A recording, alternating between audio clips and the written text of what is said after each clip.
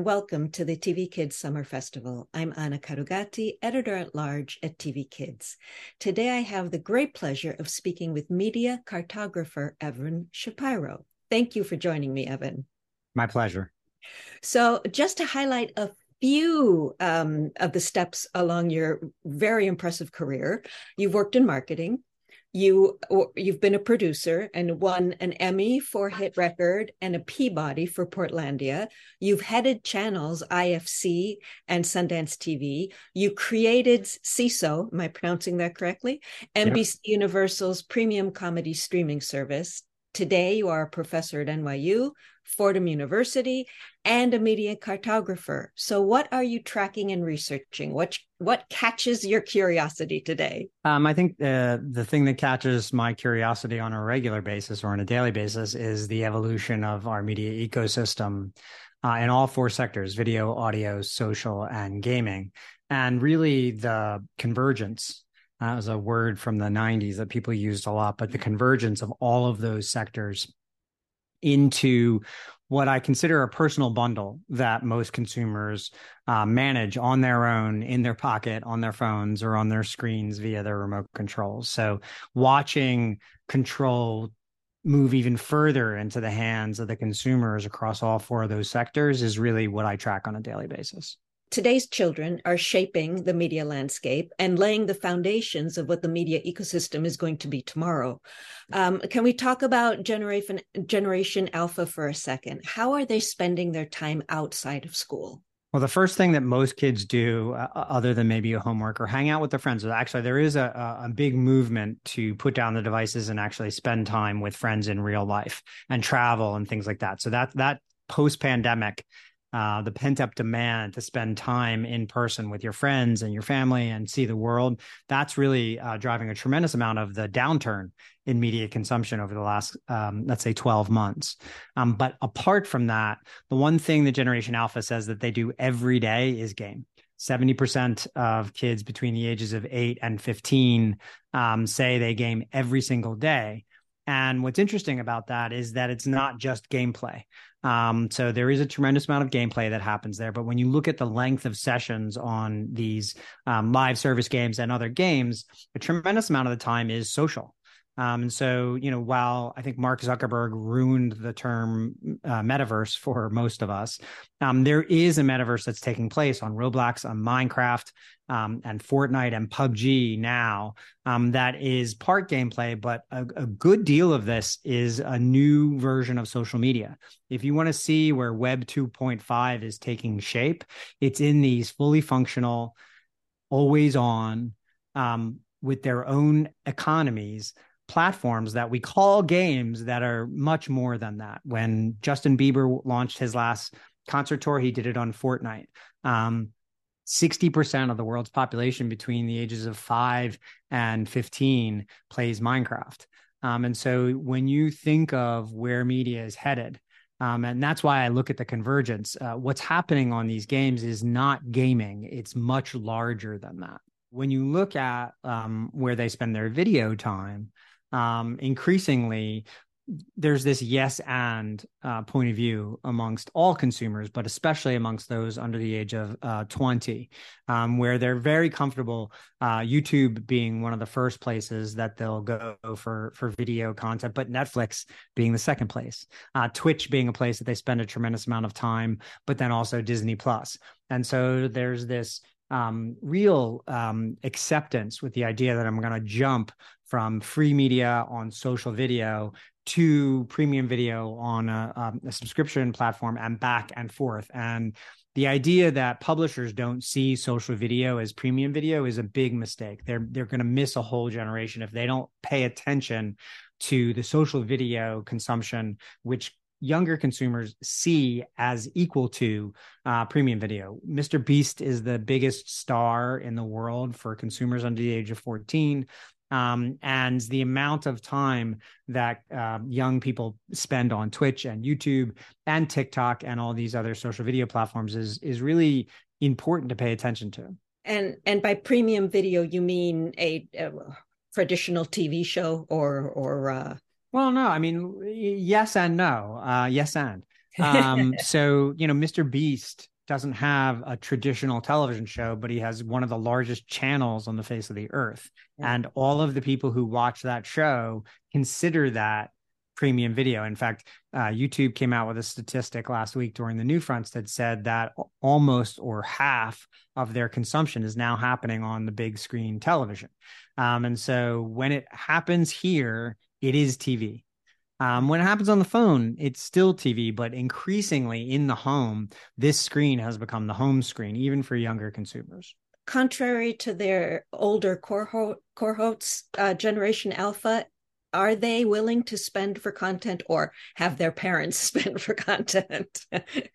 We did a survey with Publishers Clearinghouse a little while ago, and what we saw was that 64% of people under the age of 34 are willing to pay for content. And if you have a child under the age of 15 and you've ever seen charges from Fortnite or PUBG or Minecraft or Roblox, you know that these generations are very willing and able to pay for content, whether it's their own money or their parents' money. And then you look at Spotify subscribers, which are traditionally a younger audience than the rest of the Gen Pop. And we've raised 3 generations, Y, Z, and A, to understand that for the best content that they want most, they have to pay for it. And when we asked these consumers under the age of 34, what are they planning to do in the year ahead with their subscriptions? And this is across audio and video and other areas. 41% of them said, I'm going to pay more to get rid of ads. That doesn't mean that they won't watch free stuff with ads, but their intention is, as they get resources, to create environments where they're ad-free, because that's, to them seen as a better experience. So YouTube Premium is really growing fast around the world. YouTube Music is a fast growing segment.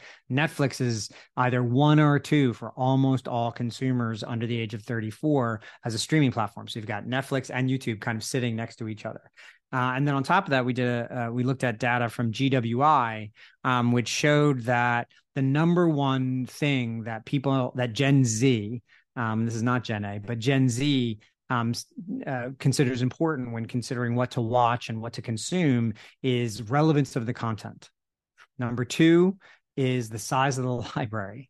You have to go down to number 4 or 5 or 6 to look for whether it costs something or whether it has ads or not. So the content still is king.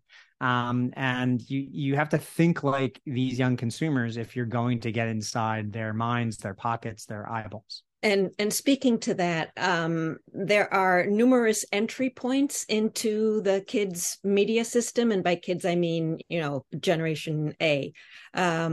What are those entry points? Can you define a little bit what that world is? Yeah, I mean, again, gaming is one of the most important ways to get in, whether that's in the game itself.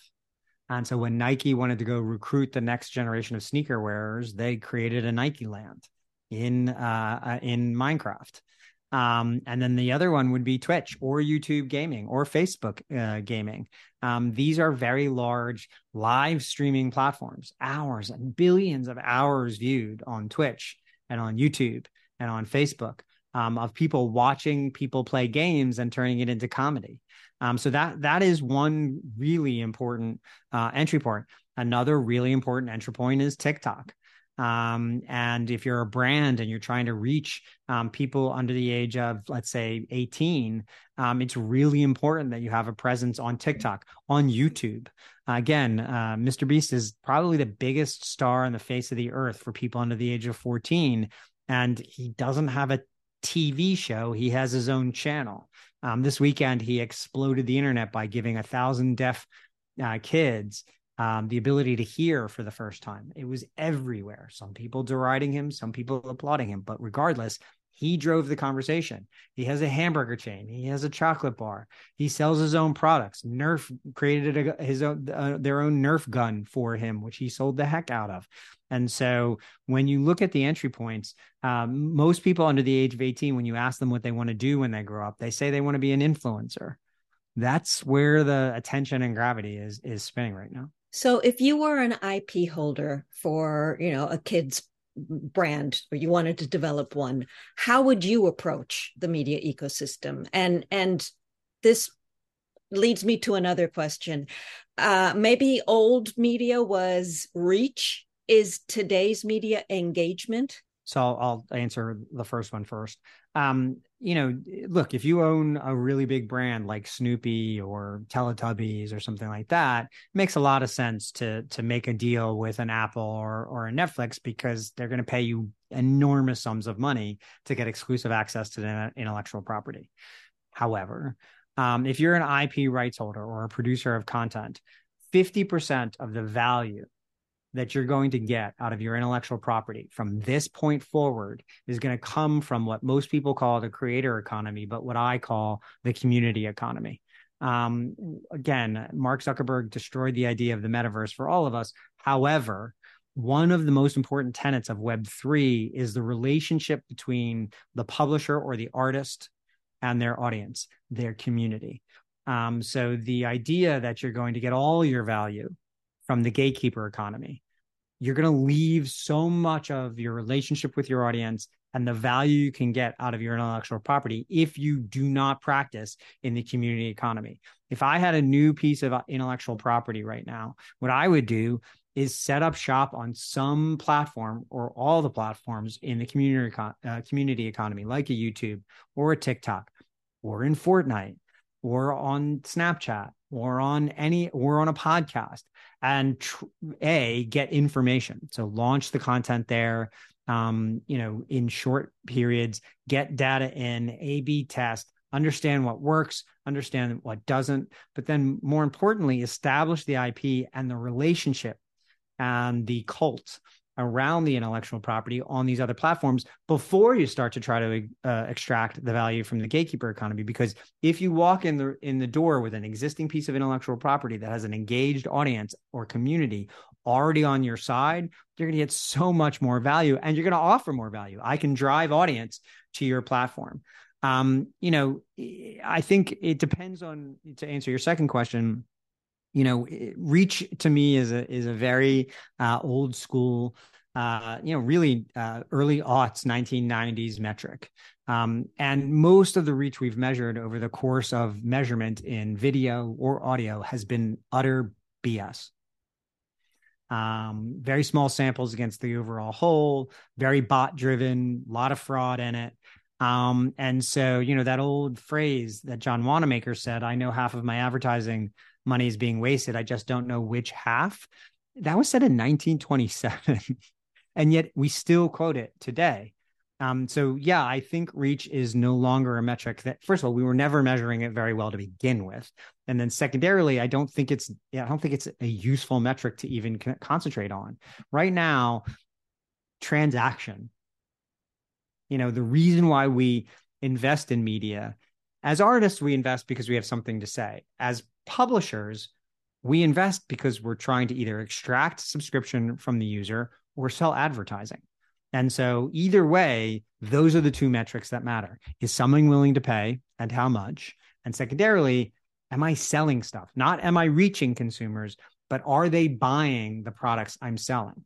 Given what you said, are you seeing traditional forms of storytelling having to be altered in order to connect with young viewers today?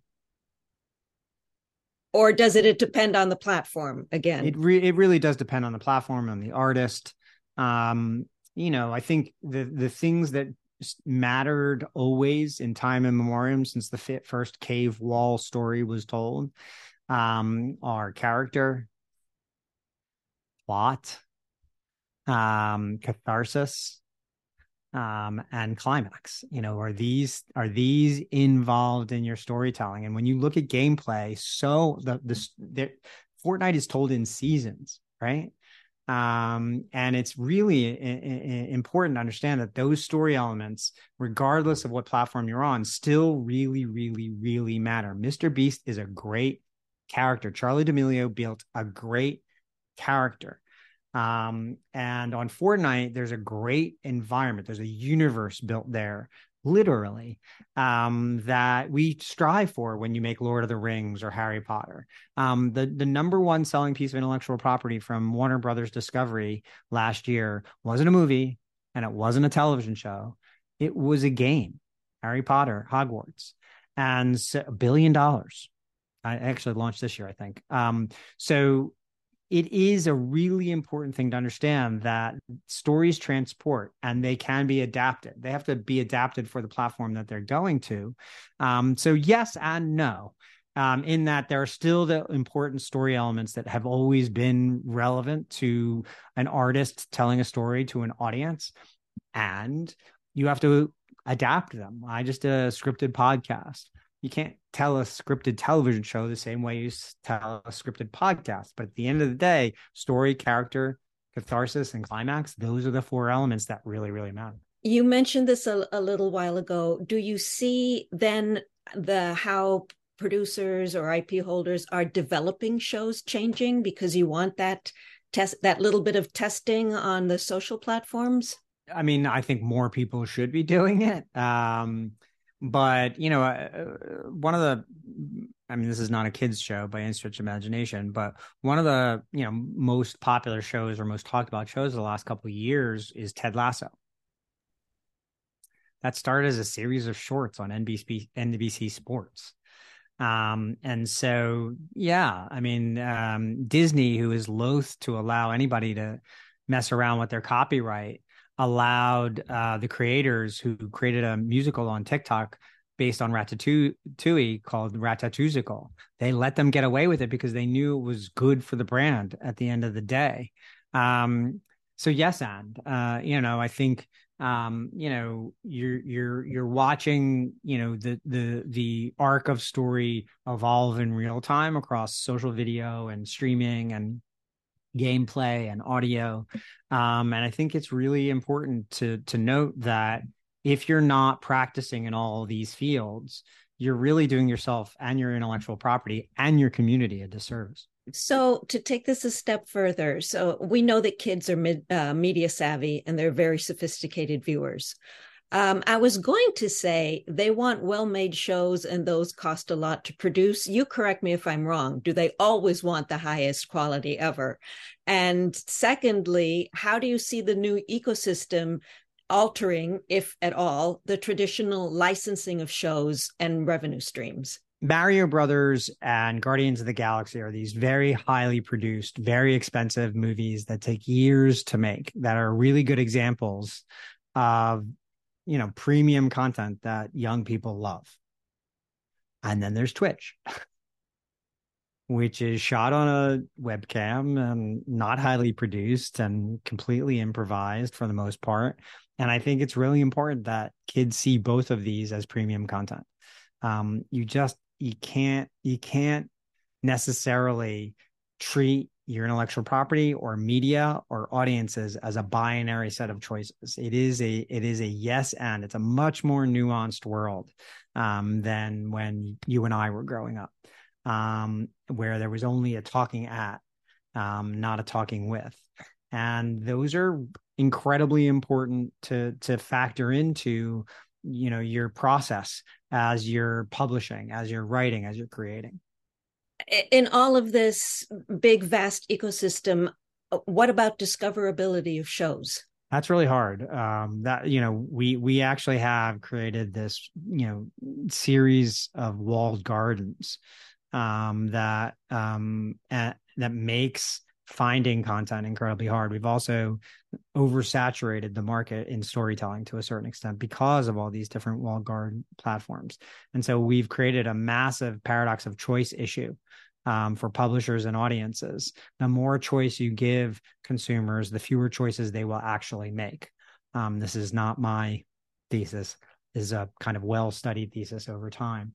And so, I think that's why testing things out and building audience and community in direct to consumer relationships is incredibly important. Just because you sell a show to Netflix doesn't mean they're going to surface it well, and doesn't mean anyone's going to see it. Just ask one of the 800 comedians whose comedy specials live on Netflix that no one can find. YouTube is a great platform, but it's also this fire hose of content. It's one of the powers of TikTok is that it helps you discover things through the algorithm that is literally for you. Now, it's also spyware. dangerous spyware and, addictive, depressive,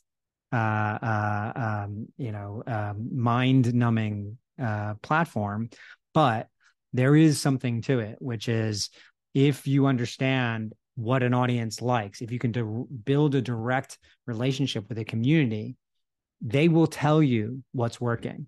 They will tell you how to find more people like them. They will work on your behalf to make sure that your content is being discovered. If you operate exclusively through the gatekeeper economy, even if you're lucky enough to sell a show to a gatekeeper, the odds that it's going to get a second or third season are decreasing at a very, very, very rapid rate. Are there some big changes that you see ahead, or is change so rapid now that we can count on it on a daily basis almost? Yeah, I think it's really important. Few generations ago, the Great Depression and World War II created this massive shared global crisis and set of experiences that shaped the minds of many generations all at once. It also accelerated the rate of change. Whether that's the adoption of penicillin or the creation of air travel or the invention of the suburbs in post-World War II America, the rate of change accelerated. COVID and lockdown did the same thing. The amazing and awful compression of time, space, and dimension during lockdown for whole families and whole generations. We're not going to know the ripple effects of that for 20, 30, 40 years. We didn't know what a depression baby was until we discovered cash behind the wall boards in our grandparents' house. It's the same thing, the absence of school, the loss of friendships, all of those things, but also the adoption of technology and the adoption of new platforms truly accelerated to a point where change is now a constant state. Change is now accelerated to a daily occurrence. It's not something you can schedule once a quarter or once a year at a conference. It's like, that nephew you only see at Thanksgiving. If you don't pay attention and you don't see it on a daily basis, suddenly it'll get a lot bigger than you ever anticipated it would be. And so paying attention to change for the artist, for the publisher, for the producer is now more important than ever, because especially with Generation A, who is now basically woven change into their DNA, into their very heart rhythm. Disruption is now the operating system of the ecosystem.